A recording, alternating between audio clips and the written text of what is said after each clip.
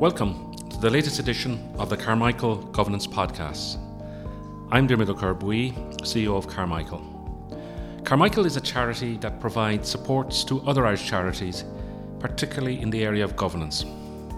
You can find details of what we do and a wide range of free resources on our website, that's carmichaelireland.ie.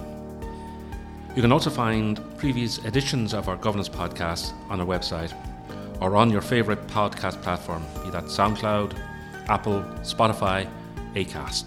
Today I'm delighted to have as my podcast guest is Elise Hughes, who's the Chief Executive, or the relatively new Chief Executive of the Charities Institute of Ireland. Elise, maybe it might be helpful I know a lot of people know about Charities Institute, but it is a relatively new organisation. Maybe you might give us some sense of the role and the work of Charities Institute. Sure. Well, lovely to be here, Diarmuid, and thank you for the invitation. CII is actually a result of a merger of two organisations. The Institute of Fundraising and the Irish Tax Research Group came together in 2016 to form one organisation to champion a particular cohort of charities, and our mission is to provide leadership to the sector by empowering charities to maximise their impact, particularly through best practice governance, financial reporting and fundraising.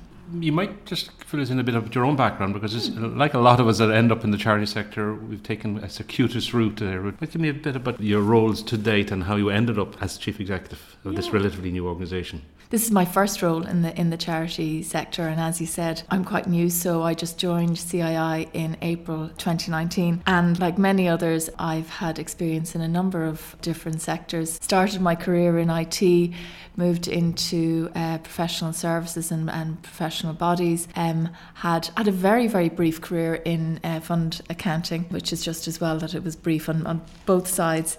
Then worked in the legal sector and back into professional bodies. So ACCA, almost half of my career was with the Association of Chartered Certified Accountants. Which is a membership-based organisation. Yeah. It's not too dissimilar to the type of role you're doing now.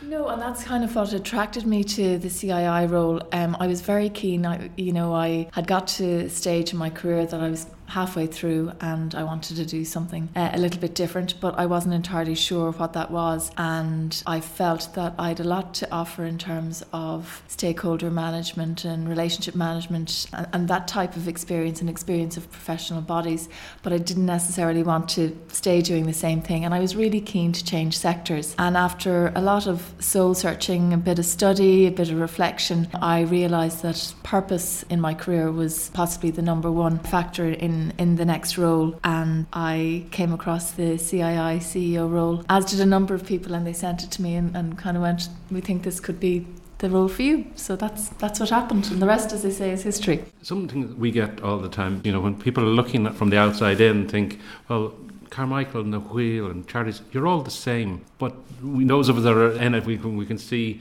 a lot of points of difference. So for you, what are the sort of the key differences in terms of what the Charities Institute do that other organisations in the support organisations in the sector may not focus as much or to the same extent? I suppose the background and looking at the organisations that were involved in the merger kind of hinted at where our strengths and where our focus lie. So we would predominantly work with members who would have a reliance on fundraised income. So fundraising would be a very, very important part of their overall business operations. And generally it's the more complex organisations that we'll work with. So by that nature, we have 200 members at the moment. Our goal is to have possibly 300 members, and it's very much a community of like-minded members who face similar challenges like those issues around fundraising, around governance and best in practice management. So our focus would be narrower in terms of the members and who we work with, and very much looking at that fundraising element and the complexity of the organisation.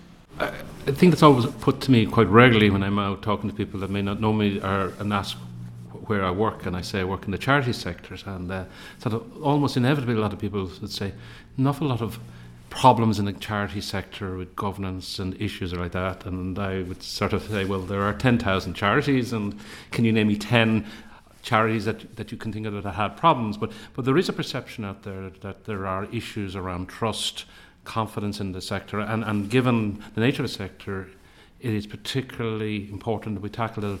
What sort of things do you see as challenges and opportunities in 2020 for the charities in terms of building and sustaining trust and confidence in the sector? Well, I think one of the challenges that we all have, Carmichael and CII included, is explaining the size and scale and the importance of the charity sector to Irish society. So when I joined the sector, I didn't have, the same level of awareness that there's nearly 200,000 people working in the sector. As you said, there's over 10,000 charities. So if you think about it, there are 250,000 people working in foreign direct investment companies in Ireland. So that's only 60,000 more than are working in the charitable sector. And I think the other thing that's important for your listeners and the general public to appreciate is that charities permeate all aspects of society. So whether it's mental health, whether it's animal welfare, whether it's environmental, there are hundreds of thousands of people, volunteers included, doing tremendous work to make our society a better place. So that's one of the challenges that I think that we have, is making people more aware of the size and scale and contribution of the charity sector, and that's something that we would be conscious in CII to communicate, and I know you are as well. So it's important that we all embrace the role that we have in explaining the actual role that charities play in Irish society. I suppose there's lots of opportunities and challenges in 2020. If I look at CII's role, you're looking at funding, and not just for CII, for all charities. So funding for all organisations it's a very, very big issue, and it's not, I suppose, it's never, you never know that you're going to get the same funding, whether that's government funding or whether it's fundraised income. I think charities live in a precarious kind of state of mind. So that would be one of the issues that, we would be championing in terms of more strategic funding for the sector, multi-annual funding, because charities are like any other organisations. They need to plan, they need to be strategic, and they need to look ahead.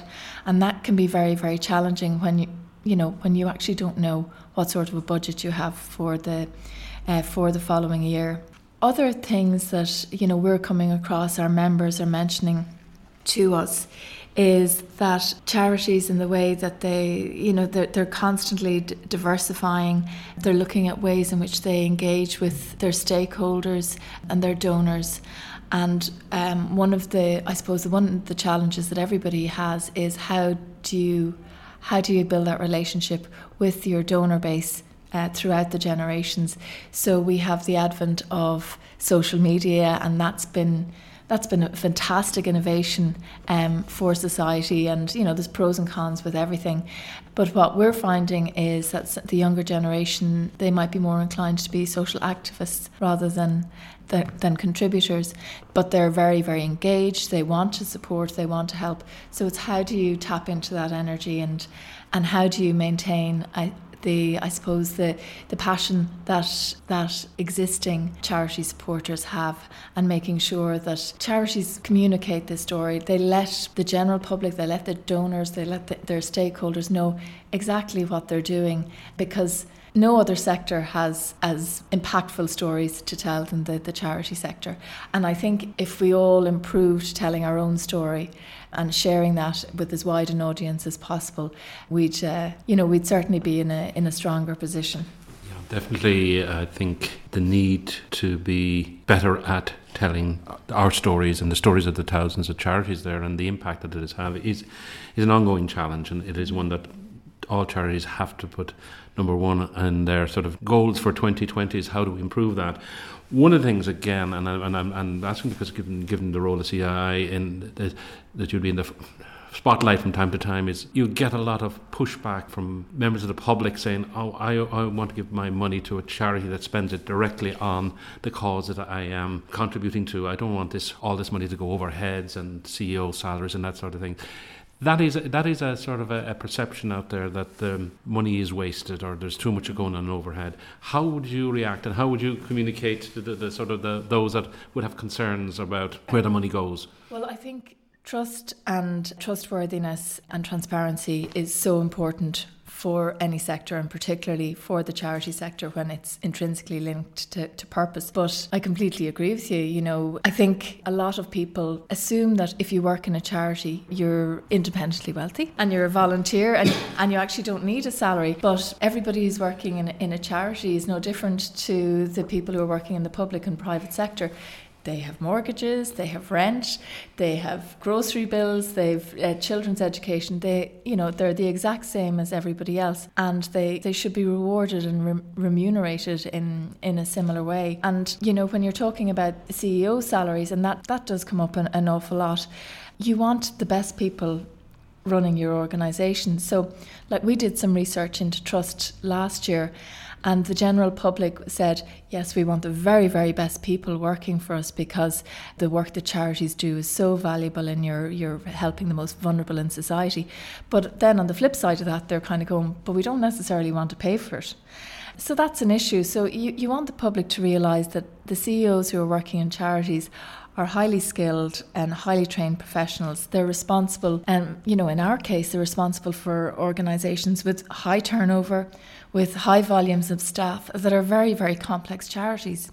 So you really want to have the best people working in those organisations, and they have to have the right skills and expertise to bring to that particular role. So I suppose I would encourage people to, before they come out with kind of a sweeping statement, just to think about the people that they know working in charities, and do they expect them to do that for nothing? And I think the answer would be absolutely not. You had Dan Pallotta over recently again doing some master classes with the sector, but one of his big thing is don't focus on the overhead, focus on the impact. Yeah. And I think that message is looking at the impact and the difference that the charities are making, and that the fact that you cannot deliver any sort of service without incurring costs. So if you are in one of our groups here at Huntington's, they provide nursing relief support services.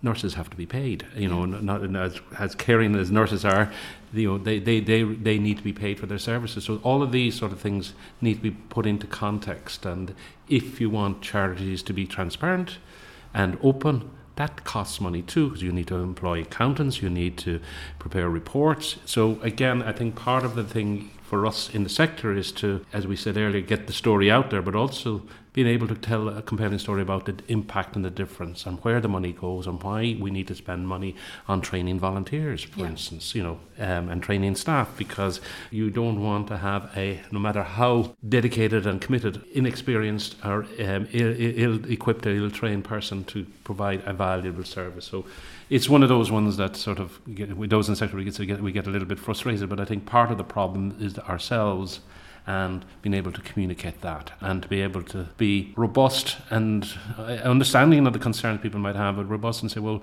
how do you deliver service without incurring costs? And that is an ongoing challenge, I think. And I think part of the problem too is the fixation that, say, the media might have. I think that definitely is a challenge.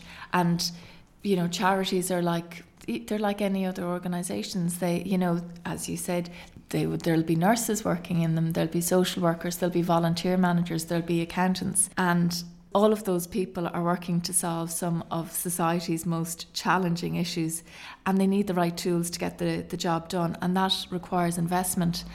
And it's investment in training. So today, we're running a session on GDPR. We all know how important it is to be compliant with data protection, as our members need that compliance as well.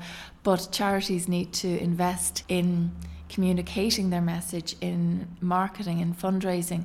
So the more people are aware of a particular organisation, the more they have an opportunity to donate to that organisation, and that's an investment back into the charity, and that investment back in the charity enables it to do more. So I would encourage donors and the general public to see it as an investment. So they're making an investment, but the charity is also making an investment in their ability to help the help their service users and stakeholders. I agree entirely, and I think we're not asking for a free ride. We have to be held accountable because we are receiving support and donations from the public and from the taxpayer. So there is an obligation on us to be transparent, but there is also, I think it's a bit of an obligation on people to look at what the charities are doing. And there are some charities that do need to improve, and we wouldn't sort of condone poor practice or bad practice or illegal practices.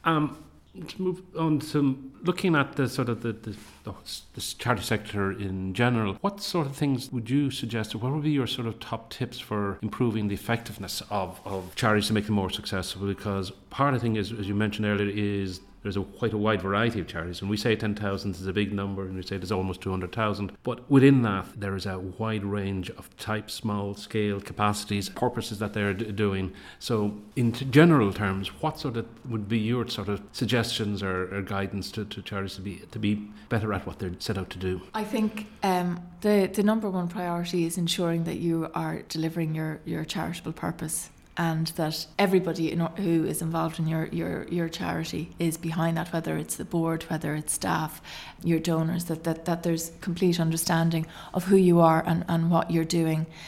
I think the number one issue for charities, it's related to the people agenda. I think we're all very conscious that we're at full employment, and we need to hold on to the great people that we have working in our organisations. So as we know, it's hard to remunerate people in the sector, but are there other ways in which we can motivate and empower and retain our people?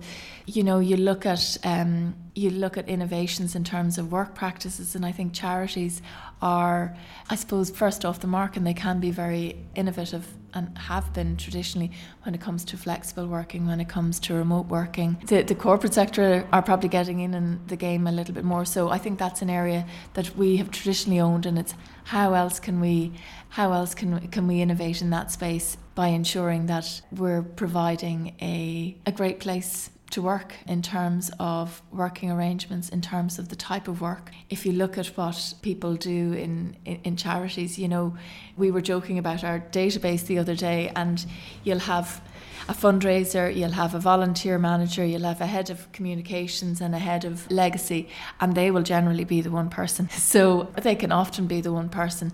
So working in a charity, you do get that broad experience, and that's very, very appealing to people as well. So I think managing the people agenda is very, very important. I suppose the other thing that's coming down the tracks, and it's the year of Comply or Explain when it comes to the CRA governance code, is I would encourage all charities to get on board that process as soon as possible. And you've done a lot of work in this, Dermot, and I think you had the first podcast on the requirements and made it much more accessible for people. It's not to shy away from, I suppose, the regulations that are coming down the track. It's to engage with them, and it's trying to work with them.